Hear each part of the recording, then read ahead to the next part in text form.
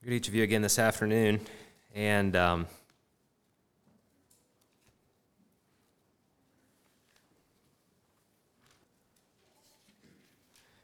that we can be together again here.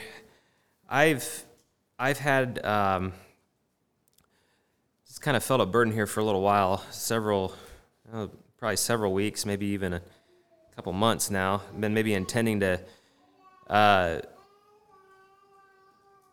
have in place of the afternoon service, I don't know if in place, but I always kind of draw a distinction, I guess. I see, and I've shared this many times, brothers here know how we feel about this, but there's that verse that talks about the Lord, how he went about preaching and teaching. And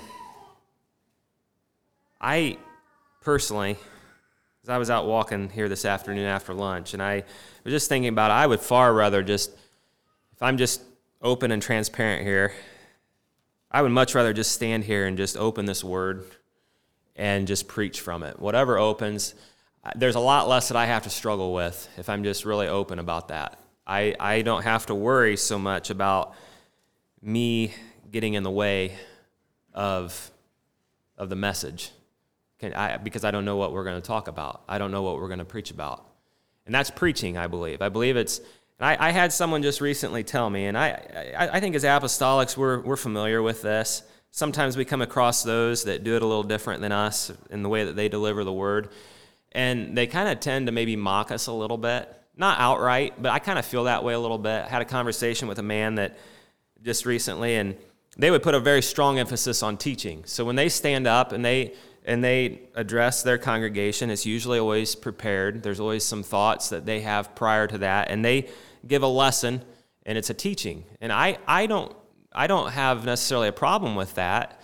I think I've been really blessed by that, and I see that even the Lord himself, as it says, went about preaching and teaching. There's a time and a place for that, for that. But I would be very leery of only having teaching.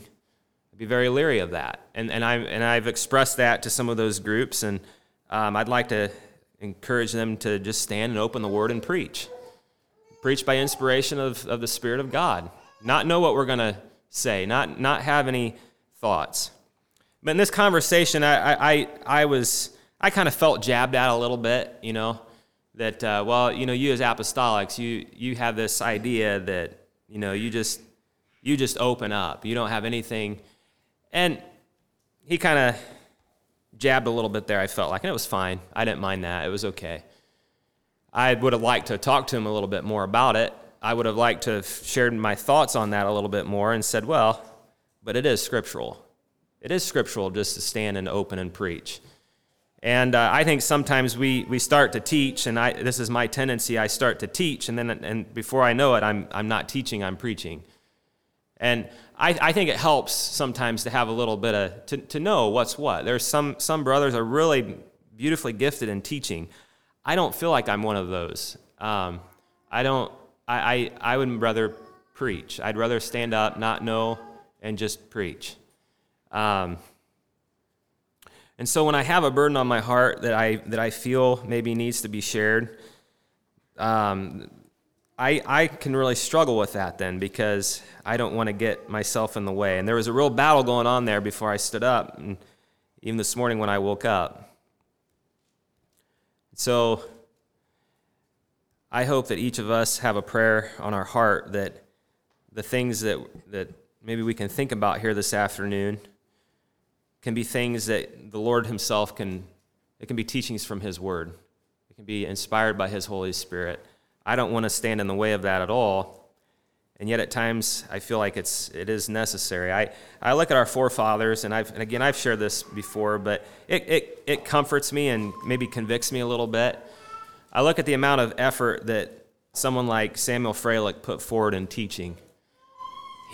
My understanding is he didn't really open up very often and just preach. He taught, and expositorily, and he went through book by book or chapter by chapter, and you could pretty well guess what he was going to talk about the next Sunday. There was a method and a system to how he worked through the scriptures. and he was a good teacher, and that was really necessary. That was profitable for our people on back because it gave them a good solid grounding and a good solid foundation. They could have the understanding and the knowledge that they needed as they rubbed up against the pressures of the world and the false doctrines and the false teachings that were coming in. And I think it's similar today. I think that there is a place for that. And I maybe give that as a little bit of a just some beginning thoughts here before I begin here. And so I hope that today that our hearts can be taught and encouraged and strengthened, and that we can maybe be aware of some things that maybe all of us here have maybe grown a little accustomed to, possibly. I don't know. Some of you that are traveling, I don't know. And there's a blessing in that, and also it's a challenge. The rest of the brethren here I know pretty well. I know the situations, the family situations, and I know the things that maybe that I'd like to talk about. I know kind of how it might hit them and how it might not hit them. And when we have visitors, we don't know. And but again, let's be prayerful. Maybe we can start with a prayer here this afternoon, and if we can bow in prayer.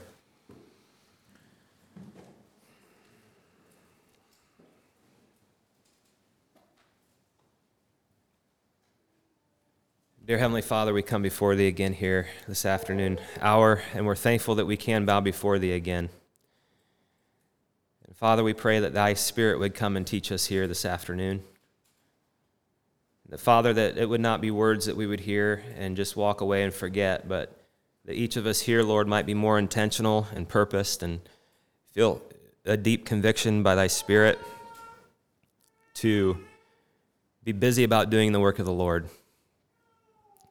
Father, please come and take away any thoughts, Lord, that the thoughts that don't need to be shared, that are my thoughts. I just pray, Lord, that they would just be removed. Pray, Lord, inspire my thoughts, the things that Thou would desire to have shared, that Thou would express that, Lord, and move in my heart accordingly. Lord, that Thou would just, I just pray, Lord, that I could humble myself before Thee here and not allow anything at all to be between me and Thee, and from Thee being able to use my mouth as a way to communicate here this afternoon, Father. I feel, Lord, that the devil would try to resist and try to fight, and I feel that fight, Father, and I just pray that Thou would rebuke him, that Thou would bind him, and Lord, that Thou would keep him from our gathering here this afternoon. Lord, we're in times that that are urgent. We are in times, Lord, that we need to be awake. We need to be moving forward. We need to be diligent. We need to be intentional. And the devil is really trying hard, Father, to hinder Thy children here below. And so I just pray, Father, that Thou would help us. And Lord, that Thou would put a sense of urgency upon our hearts here and give us the courage and the strength that we need to do Thy will and to move forward, Father, in doing what is pleasing unto Thee. So, Father, please come and help us. Please remove my weaknesses, Lord, and how my thoughts can feel very attacked at times, Father, and just distractions and that the devil would try to bring. And I just pray, dear God, that please don't let that come in here, but may there be a blessing upon us, Father. Father, we love Thee and we thank Thee and we praise Thee, and it's in Thy name we do pray. Amen.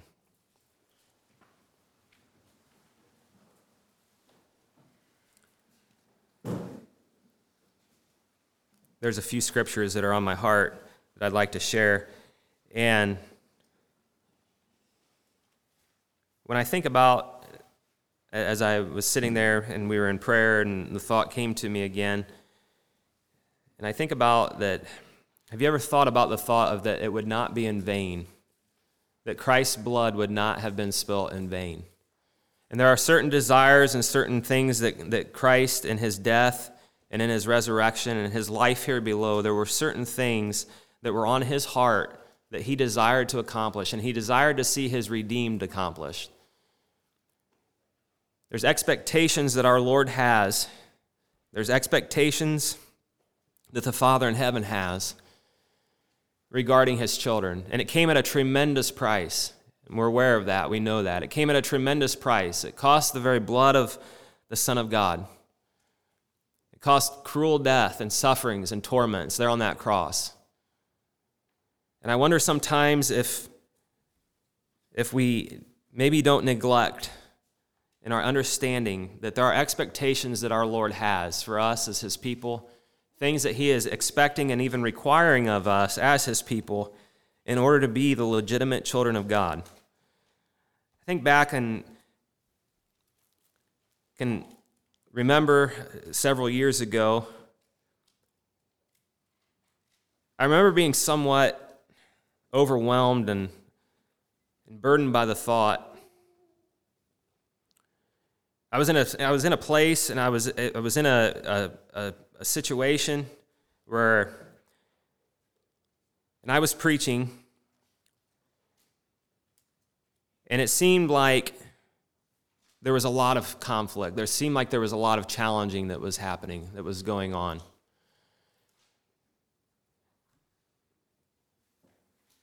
And what I quickly found out is that as the word was preached, and it seemed pretty black and white to me, as it usually does. Things just seem pretty black and white. When I read the word, there doesn't seem to be a lot of wiggle room, usually. But as I preached the word there on a number of topics, and I'd get called, and they'd want to meet and talk about maybe something I shared. It could have been any number of things. I was young. I was probably 23 years old at the time, maybe 24. I didn't have a lot of experience.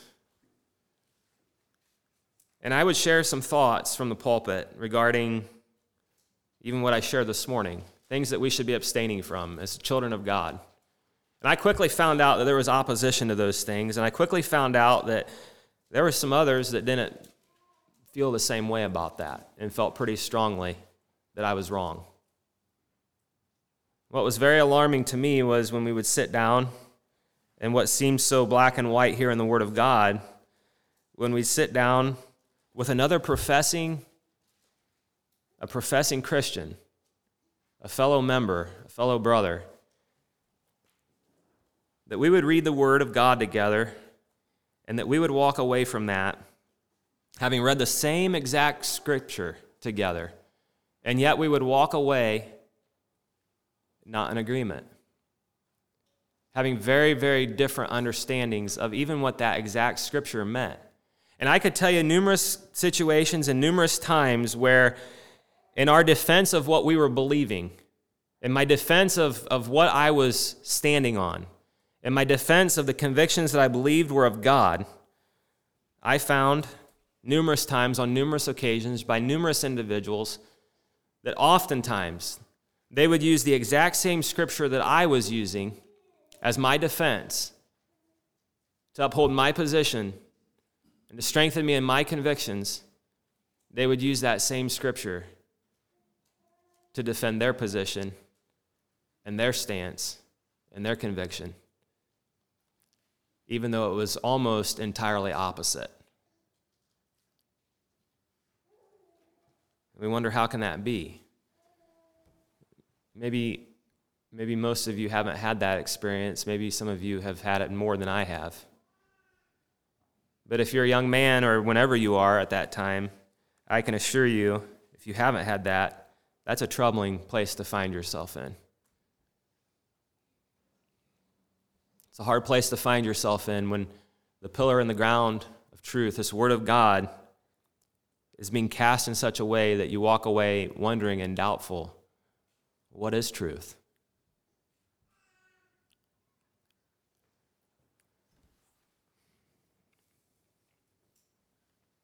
And there were times in those experiences where I really wondered, how can we know?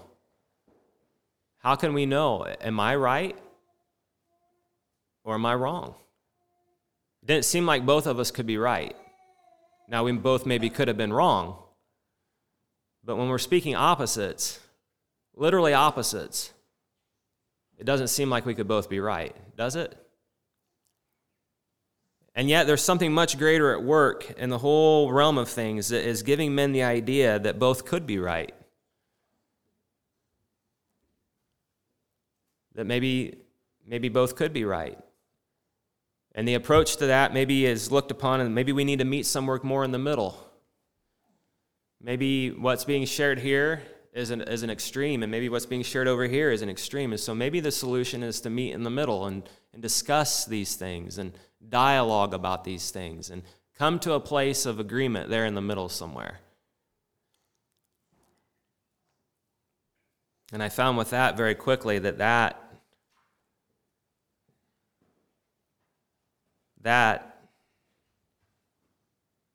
was really horrifying. That was really horrifying. We take that position, we're going to be so far off so quickly. If we're going to take this and try to meet here, and that's what we're going to base our truth on, finding a place there comfortably in the middle, what you're left with is both sides not being happy. Neither one are satisfied with that place. Neither one are satisfied with that kind of a conclusion. Both feel like there's been a compromise. And yet that's really how the world operates today. It's called synthesis. You take antithesis and you take so you have the argument and you have the counter argument, but you're going to meet somewhere in the middle. And this is philosophy that's taught almost unknowingly within the education systems today. It's been that way for years and years. I'd say we could mark it back clear about almost back to the 1920s. It happened even earlier in Europe, where these philosophers had developed this idea of synthesis and how can we really know what truth is? And how can we really come to a conclusion? And that's just your ideas. That's not my ideas. And how can you hold me to your ideas and your thoughts and your convictions? What really makes you any better than me? And who do you think you are to require me to live up to your belief?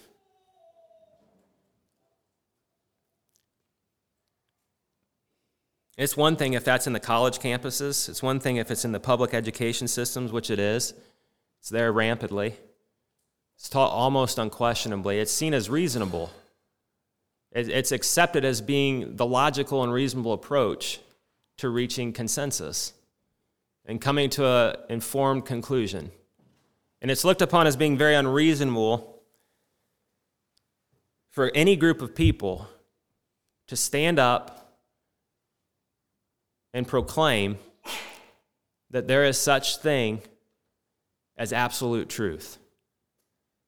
It seems entirely unreasonable in the day and time that we're living in for any group of people to stand on this word of God and say, we understand what this word is saying, we rightly interpret it, and we proclaim it, and we stand upon it.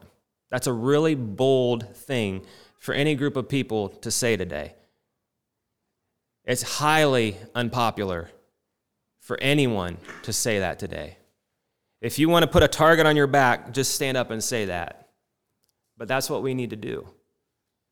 We need to stand on this word of God and proclaim it and not be afraid and worry about what men and women who are as grass and fadeth away as the flower of the field, what they're going to say and what they're going to do.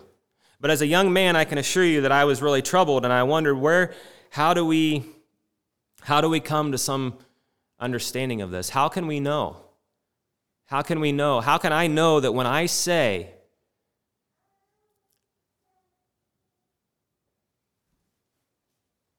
and I give a position and I say, this is what the Word of God says about divorce and remarriage, as a for instance. And they come and they say, this is what the Word of God says about divorce and remarriage, and it's almost as equally convincing. What do you do in that spot? And some people despair, and some people say, you'll never come to an agreement. But Christ died there on that cross to accomplish something. And one of the things that he died on that cross to accomplish was to bring forth and to birth a people who were going to be together, who were going to be united, and who were going to give a united voice regarding truth. That there would be a people who would be able to proclaim, this is truth, thus saith the Lord, and not apologize for it. Not feel embarrassed about it. Not feel ashamed about it.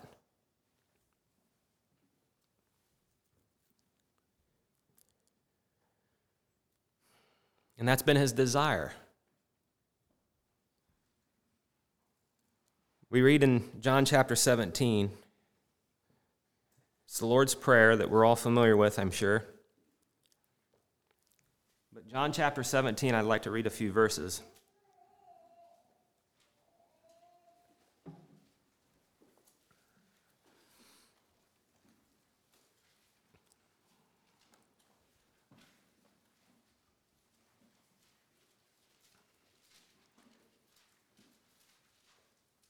John chapter 17, verse 20, neither pray I for these alone, but for them also which shall believe on me through their word. And that's you and I here today, almost some 2,000 years later. The Lord was praying for us. He had expectations. There was things on the Lord's heart that were pressing upon him that he wanted to see accomplished in his death. In the shedding of his blood and his sufferings, he wanted to see something brought forth from that, and that it would not be in vain. And this is what he said. This is what he prayed for you and I, that they all may be one, as thou, Father, art in me, and I in thee, that they also may be one in us, that the world may believe that thou hast sent me. And the glory which thou gavest me, I have given them, that they may be one, even as we are one. I in them, and thou in me, that they may be made perfect in one, and that the world may know that thou hast sent me, and hast loved them as thou hast loved me.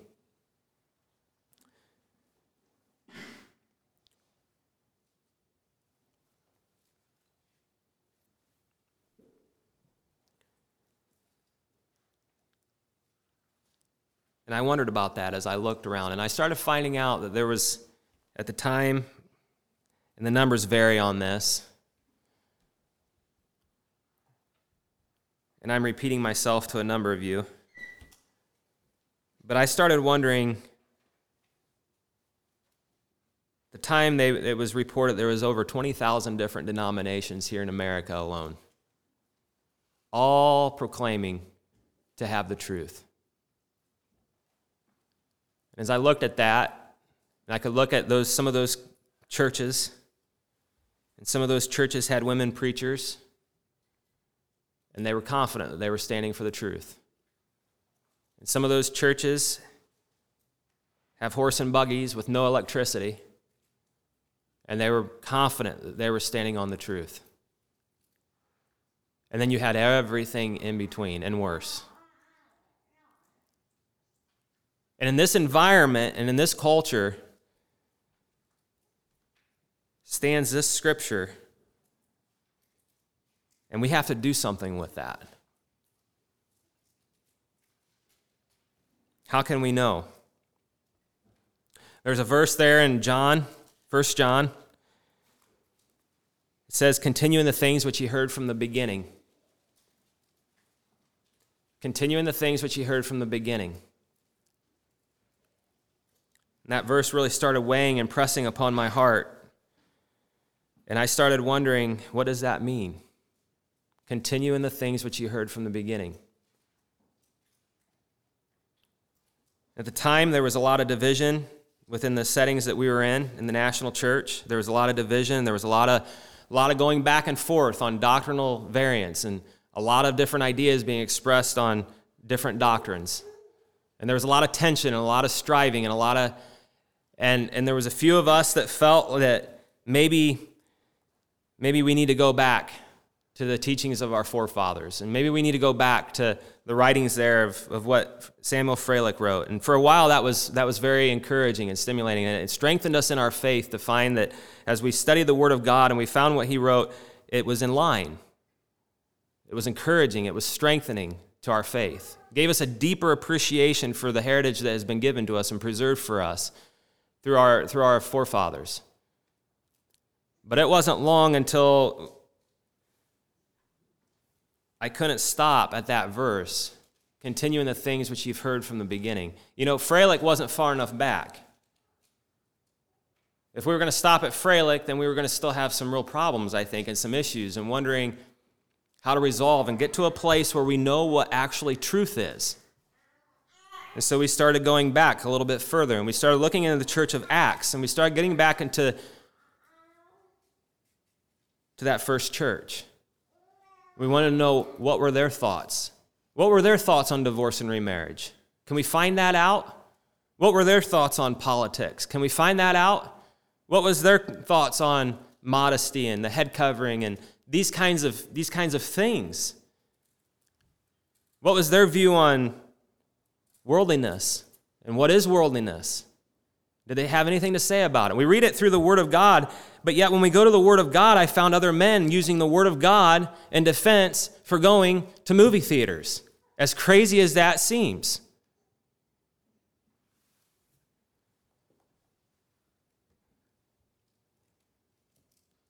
You're sitting there in the pews with brethren who you love, you unquestionably love, you unquestionably care for.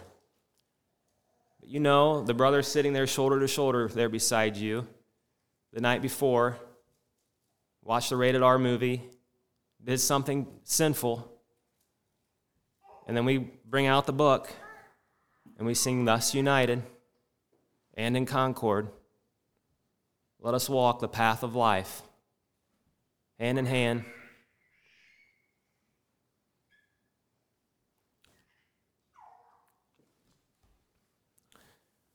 But what we began to see was that there was a unified group. That early church, there was a unified testimony concerning topics such as divorce and remarriage. There was a general agreement on what is worldliness. There was a general agreement on what they needed to stay away from. And you know what happened to those people? They suffered and they died as martyrs. And that encouraged me in that study. That encouraged me that the world were killing these men. That seemed to fall in line with exactly what the Lord said would happen to those who walk in the truth.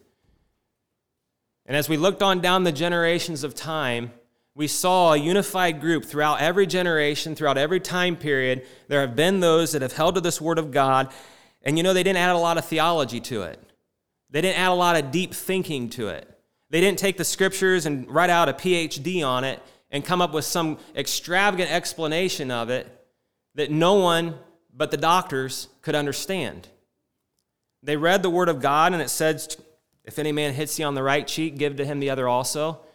And how did they understand that? They didn't explain it away and say, well, if you can love him in your heart, then then hit him back. They just took it as, you know what we're supposed to do? If someone hits me on my right cheek, I'm just supposed to give the left one as well. And it was just really that simple. They took this Word of God as it was simply written, as a child could understand it. Just as a child could understand it. And they took it in that, and in faith, they embraced it and said, that's what we're going to do. We're going to live that. We're going to follow that. And they refused to add innovations to it. They refused to be creative with it. And in that simplicity of faith, they were able to maintain a oneness for quite a few years. I won't get into all the history of it.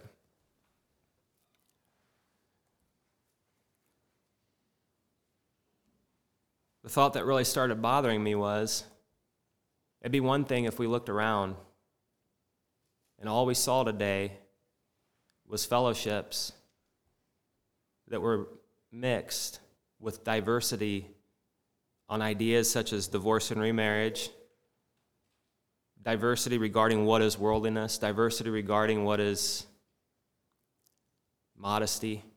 And these are things that are real, that we came out of, that we faced. We'd almost have to accept that if there had never been a group of people who had actually taken this Word of God right here, this prayer, and actually allow the Lord to bring them into realization of this prayer. We'd almost have to say, you know what, it can't be done. It can't be done that there's ever going to be a group of people who are of one mind and of one heart and of one soul, who speak the same thing, who believe the same thing, who are living the same thing. We'd almost have to say it can't be done, except the crying witness and testimony of the historical record that there are those who have done it in every generation. There wasn't just one sporadic generation back in the 1500s that just a revival of biblical truth, but there had been a generation after generation after generation where this word was preserved, and the groups of men who were genuinely converted, filled with the Spirit of God, could come together and reason one another through the Scriptures and through the helping and guidance of the Spirit of God, and through humility, they could come to the place and the point where they could actually be in agreement. Thus saith the Lord. And they could walk away and be in agreement on that.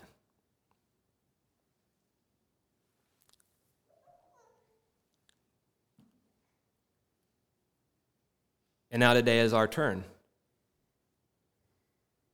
We'll be of those that will be like the world and say, what can be done? We'll never reach that. We'll never come to a place of true unity. Or we will be of that faithful seed that's been preserved through every generation that will be able to give a voice and a testimony that it can be done. It's the heart and the burden of our Lord and Savior. It was his closing prayer, one of his closing prayers here before he was taken and suffered that cruel death, was that they all may be one. And I think we see that as optional. We become so accustomed to things. I want to read this verse. This verse just really stood out to me and just really hit me. If I can find it here. It's the problem sometimes when you don't always find what you're looking for, but here in Mark chapter 3, I just want to read one verse. I think we've gotten accustomed. I don't know that this scripture hits us like it ought to hit us. I'd like to and pray that the Lord could lay this scripture to our heart and it could grow there in our heart and become a real heavy burden for us. Verse 25, it says, "And if a house be divided against itself, that house cannot stand." It cannot stand.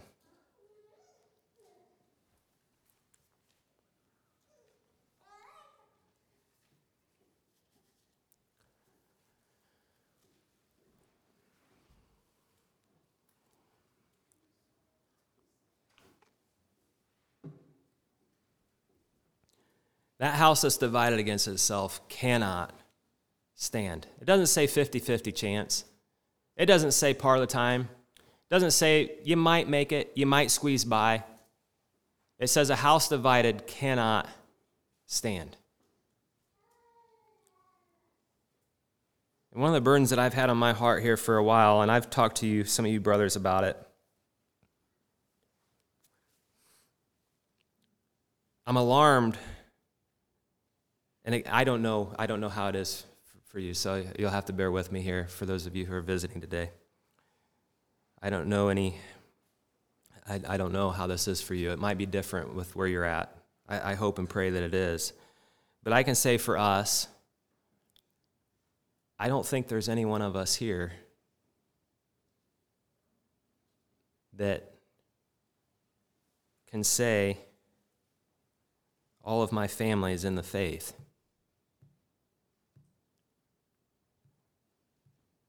That we're part of the same faith, specifically.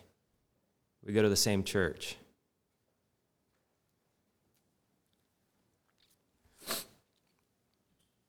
I don't know how many years ago you would have had to go back,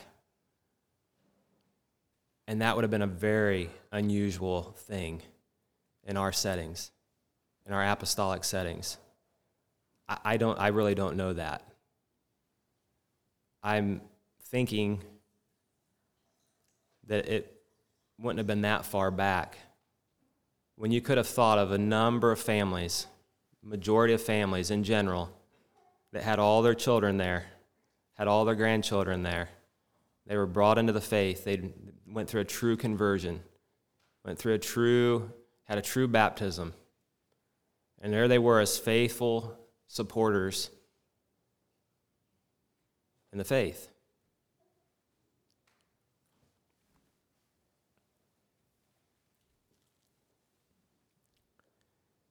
Today we come to family gatherings, and it's awkward. It's awkward. House is divided.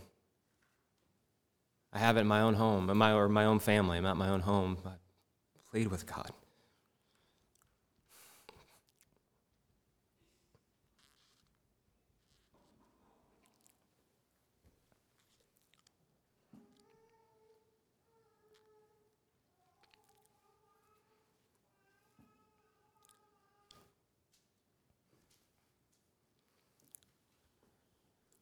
It's a testimony. There's a testimony. Something has impacted us on a terribly deep level that we've grown accustomed to it. It doesn't seem unusual anymore. There's a day when mom and dad would have hung their heads in shame, the loss of one of their children, attending a community church or some falling away altogether.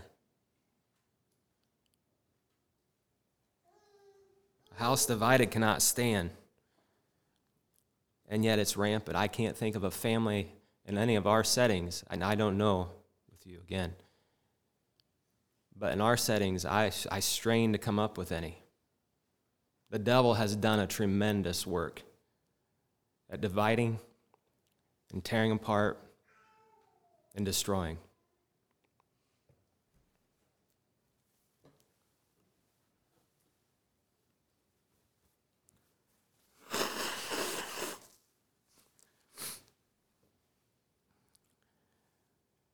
Mom and a dad in the world today, 50% of them are going to end in divorce, is what the statistics tell me. We look around us and we don't hardly bat an eye, do we? The division that's caused by the polarization of the political parties. We just count it up as normal. We see what COVID does, face masks, and how it causes tension and division within the world, but also within the churches, that one of the biggest struggles that some of these churches are having today is what to do with the face mask. Divisions caused by that. But I think sometimes in the home where there's not divorce, yet mom and dad are not together in this oneness. I mean, do we really understand the greatness of this calling? That they all may be one as thou, Father, art in me, and I in thee, that they also may be one in us. Do we understand the standard that the Lord lifted up there? That they be one like us. One like us. I wonder if sometimes so many of these families are split up and divided and they're scattered to the wind, as we say.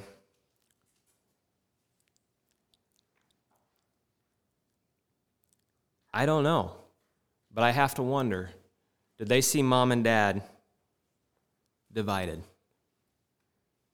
Did they see mom resisting dad's guidance, dad's leadership, dad's direction in the home? Did they sense some struggle there, some resistance that mom was kicking up against? In my home, we did. Mom and dad divorced. A house divided cannot stand.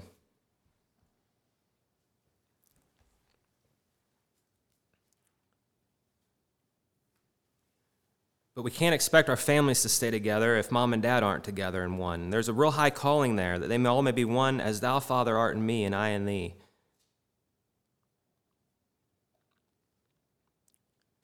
I wonder if on a very fundamental level, the devil's attacking marriages and ripping apart husband and wives, spouses, and mom is not fulfilling her role and dad's not fulfilling his role, and a house divided cannot stand.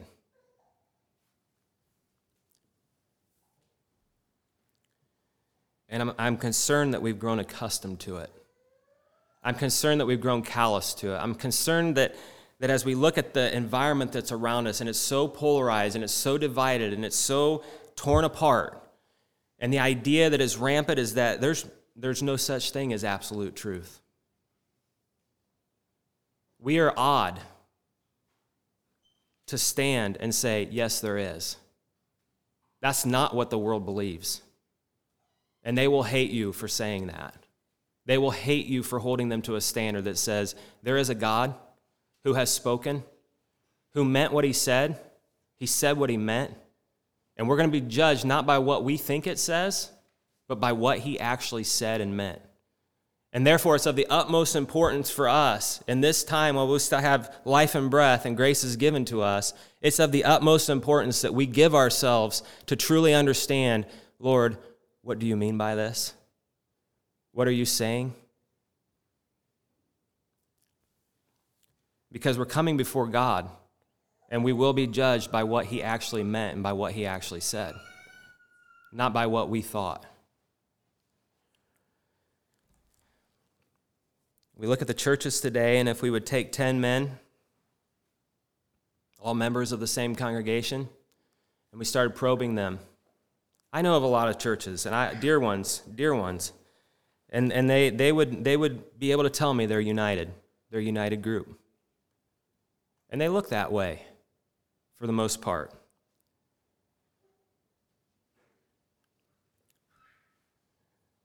But if we took 10 of those same men, what I'm concerned about is that we could take 10 of those men and we could start probing there. Brother, sister, what are your thoughts on divorce and remarriage? I'm just using that as an example. It could be anything. You pick it. You go through and grab any doctrine out of there that you want to. You sit down with a unified group of people, and you ask them, what's your thoughts on that? What's your thoughts on voting, politics? What's your thoughts on modesty and how a woman ought to dress? What's your thoughts on the world and what is worldliness? What should we be abstaining from? And you'll find out very quickly, very, very quickly, that the Christian church has come to accept a divided house that cannot stand. They have. And I've found, as some of you have found, there's certain doctrines that we hold to very dearly and we say, and we stand on those doctrines. And one of those doctrines that we come up against a lot of resistance on is the teaching that God, through his grace and through his help, through the indwelling of his Spirit, gives us the power where it is possible for us to overcome all sin. That we don't have to, as born-again believers, as new creatures, we don't have to live in sin any longer. It's not necessary. We sin because, after all, we choose to, not because we have to. We've been given a new heart. God's power is sufficient. His grace is sufficient. But we meet a lot of resistance against that, and men will tell us, and we've heard it, numerous of us have heard this, it can't be done. I don't believe it. Can't be done.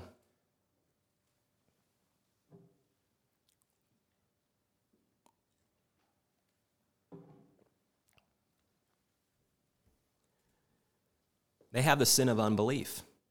They are unbelievers. And you'll find it's the same way with this particular teaching, that not only is it possible, but it's actually required of us. Christ didn't waste words here. Christ never wasted a word. Christ never spoke anything amiss. What he spoke and what he prayed was perfect. And when he prayed here that they all might be one, it wasn't a prayer that was uttered up unto God that fell to the ground. Never going to be done. God didn't look down on his son and say, son, you went a little too far on that one.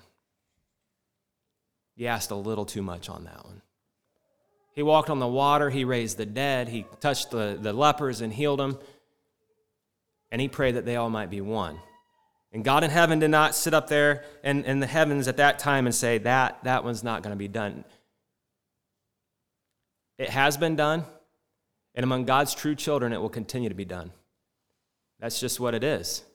If it's not being done, it's because we are not where we are. But I'm finding, as some of you are, that this particular teaching, and it started a number of years, there was a burn on my heart as I began to look at these things and as I began to study this and I began to see that, there has been, in every generation, there's been men that have done this. They've been in agreement on what is truth, and they weren't afraid to say, this is truth. And they stood there on that truth. And I began to see that there was a number of us that had a burden upon our hearts, that we wanted to come together, and we wanted to intentionally begin to start working through these divisive topics. And we had an intention. We had a goal in mind. We wanted to come together, and we wanted to be united, and we wanted to be able to bring others into that united little group and be able to show them that it is possible. We wanted them to be able to come into our little group, and we wanted them to be able to ask us a question, and we wanted to be able to say the same thing to them. We wanted to be able to say, this is what we believe. And we recognized very quickly that if one of us, as they go around that circle and they ask us, what do you believe on this topic? If one of us would say, well, I just happen to see that just a little bit different here. Forget it. It lost its attraction. We're just like the rest of the world. That the best that they can offer us, this is the very best that the world can offer us, and it's the very best that most churches can offer. The very best they can offer us is that you'll never be in agreement, and so you just have to agree to disagree. You just have to agree to tolerate one another. Put up with one another. It's the best that you'll get. And there's nothing attractive about that. There's nothing unusual. There's nothing special. Any communist country can do that. Any people group can do that. There's nothing powerful about it. We're going to agree to disagree. We're going to agree to tolerate one another. And we found that if one person would come into our gathering and ask us, and we found ourselves at odds, we lost our testimony, and we had a lot of work to do. And you can be sure we were going to come together and we were going to have a discussion. And I can't tell you how many discussions I've had with that brother sitting back there in the back.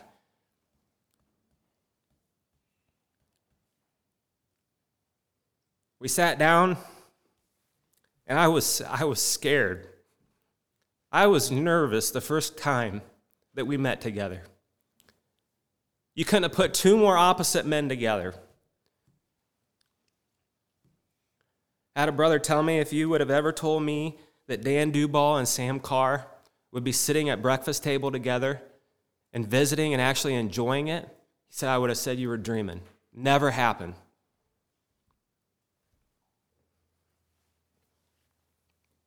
And I was intimidated. I didn't want to get in a fight, but I knew what I believed. I knew I had the faithful cloud of witnesses, the faithful testimony of witnesses of men and brothers and sisters who had died before me, suffered for their faith and died. I knew I had their testimony. You know what else I knew?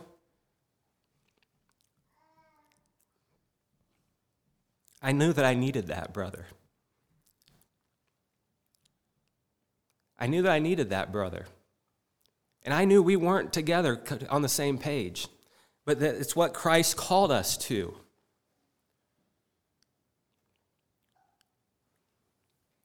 And in my comfort, I could have said, this is a little too uncomfortable, I'm going to stay away from this. I can remember him calling me up one time, and we were struggling over divorce and remarriage. We were really battling it out. And he had his scriptures, and I had mine.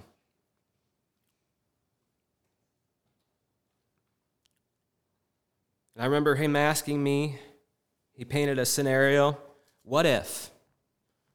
What if? And he painted a scenario. And it was a good question.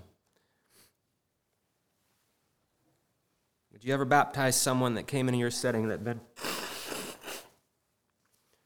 divorced and remarried? and was still in that place. And I said, brother, by the grace of God, I would never be able to do that.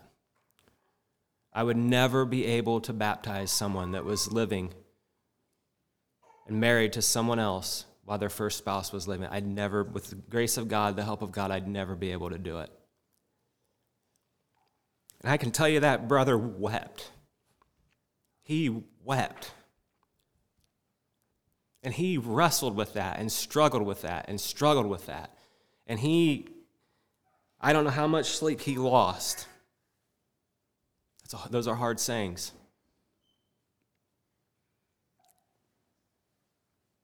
I didn't convince him. I'll tell you that. I didn't convince him. I couldn't have convinced him. God convinced him.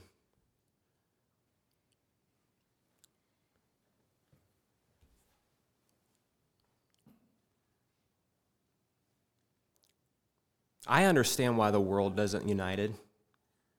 I understand why the churches aren't united. I understand why men just take the approach that, you know what, we're just going to agree to disagree. We're just going to go along, get along. I'll leave you alone. You leave me alone. We'll come together. We'll smile. We'll do a number of things, enough things alike where we don't annoy each other to the point of separation, but you just stay over here and I'll stay over here, and life's just going to be a little better that way. And a house divided cannot stand.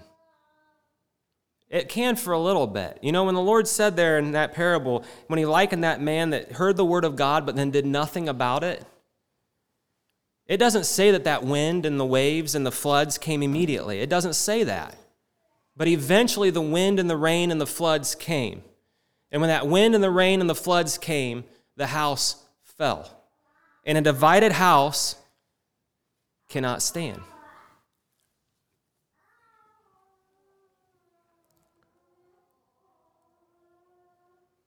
And now this is the burden that I have on my heart.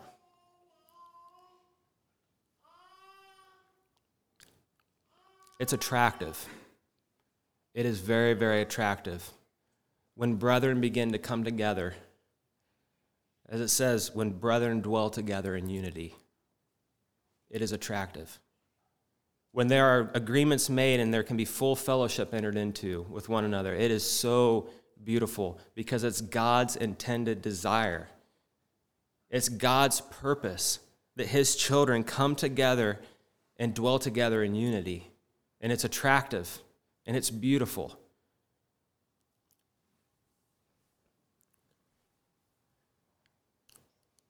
And others are drawn to it. And as others are drawn to it, it challenges that group.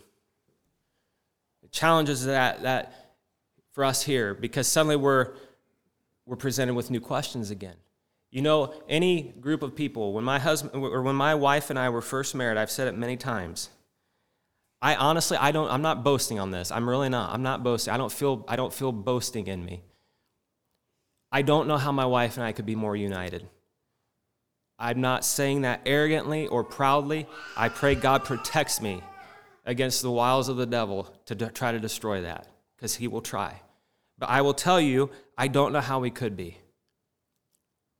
Almost 20 years into our marriage, and she's not here today, and I struggle. I don't mean to be a crybaby that my wife's not here, but I need her. I do. She knows when to start praying for me. We are one. You can't take one and separate. It won't work. It won't work. But I'll tell you, that first year of our marriage, it was beautiful, absolutely beautiful. I have some of the most fond memories of that first year of our marriage. I made my wife cry more in that first year of marriage than I probably have the rest of our time combined. We needed to get to know each other. There was questions. There was things that I did that annoyed her. And there was things that she did that annoyed me. And I was rough. I didn't have a smooth way of talking. Still probably don't. I made her cry on her honeymoon, if you can imagine that. I thought, what have I done? This beautiful girl that I was so in love with, I made her cry on her honeymoon. She made a comment there as we were driving down, a beautiful setting, and I said, I don't really like that term. And I said about just like that. And I thought I was fine with that. I thought that's how I was used to talking. I don't really like that. It sounds kind of proud. I kept driving, not thinking a thing about it, and I hear sniffling. I see her looking out the window. I realize she's crying. I heard her. I melted. I said, I'm so sorry. I didn't even know what I did, but I was so sorry. She was crying. I said, I am sorry.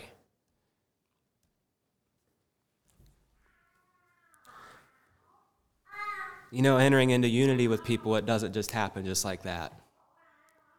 It just doesn't. You have new people coming in. You have people that are coming in with questions, and there's friction at times, and there's questions. Well, I don't get why you're doing this, honey. I don't get why this is happening.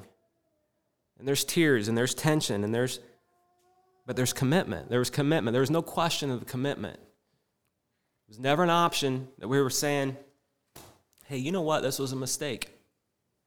Went the wrong way here. It was of God. And in faith, we received it that way and believed it with all our heart, and always have ever since. But I can guarantee you, when the Lord prayed this prayer, he had an expectation and a desire.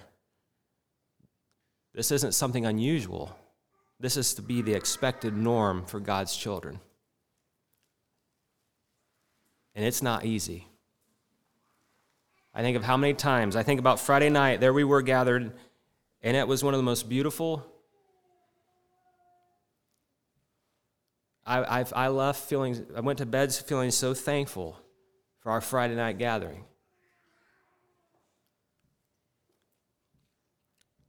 And we admonished a brother.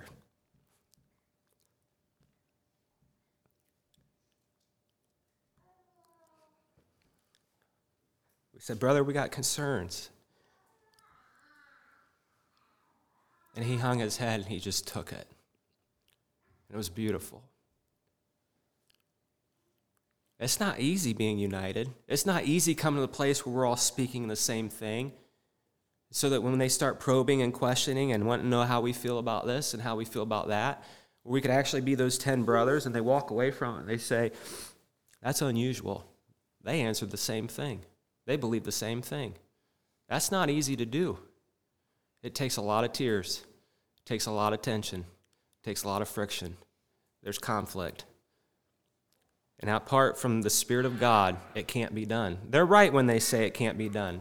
They're right when they stand up and they say, I don't believe it. I don't believe you'll ever have a group of people who are going to speak the same thing and believe the same thing and be united like what you're talking about. I don't believe it can be done. You're right, it can't be done, because there are so many in the churches today who profess to be converted and they're not. And you're never going to convert an unconverted person to a converted person. As we said this morning, as we read this morning, what fellowship hath light with darkness? What concord hath Christ with Belial? The reason it can't be done and the reason it's not happening in these churches that we've come out of and that we see and that we love these people, but the reason they'll never reach agreement and unity and oneness is because there's sin in the camp. Devil's there. There's unconverted people in the midst, and you can't unite that together. You can't put that together. And so when a group of people come together and there's friction and conflict, and that conflict can't be resolved, we need to start going deeper. We need to start looking deeper and say, what's wrong with me? Is there something in my heart that's not right? Have I given place somewhere to the devil? There's humility. Apart from humility, it's not going to happen. It's not going to happen. We need the Spirit of God moving among us and giving us the fullness of His grace and humility. But it can be done. It's hard. Brothers, we need to keep pressing on. I am so thankful. I don't say this boastfully. I just genuinely feel a thankfulness of our times together and the amount of effort it takes. But I want to encourage us, keep pressing on into that. A house divided cannot stand. A house divided cannot stand. May God give us the grace. I'm sure there's more that needs to be said. But may God give us the grace to truly not settle for anything less. I don't want to settle for anything less. I want to see this scripture fulfilled. And today is the time. We are that generation that will either be included with that faithful cloud, or we'll be of that generation that was affected by the philosophies of this world, that were deceived and led astray. It's a high calling. There's a lot in front of us. May God give us the grace to fulfill it.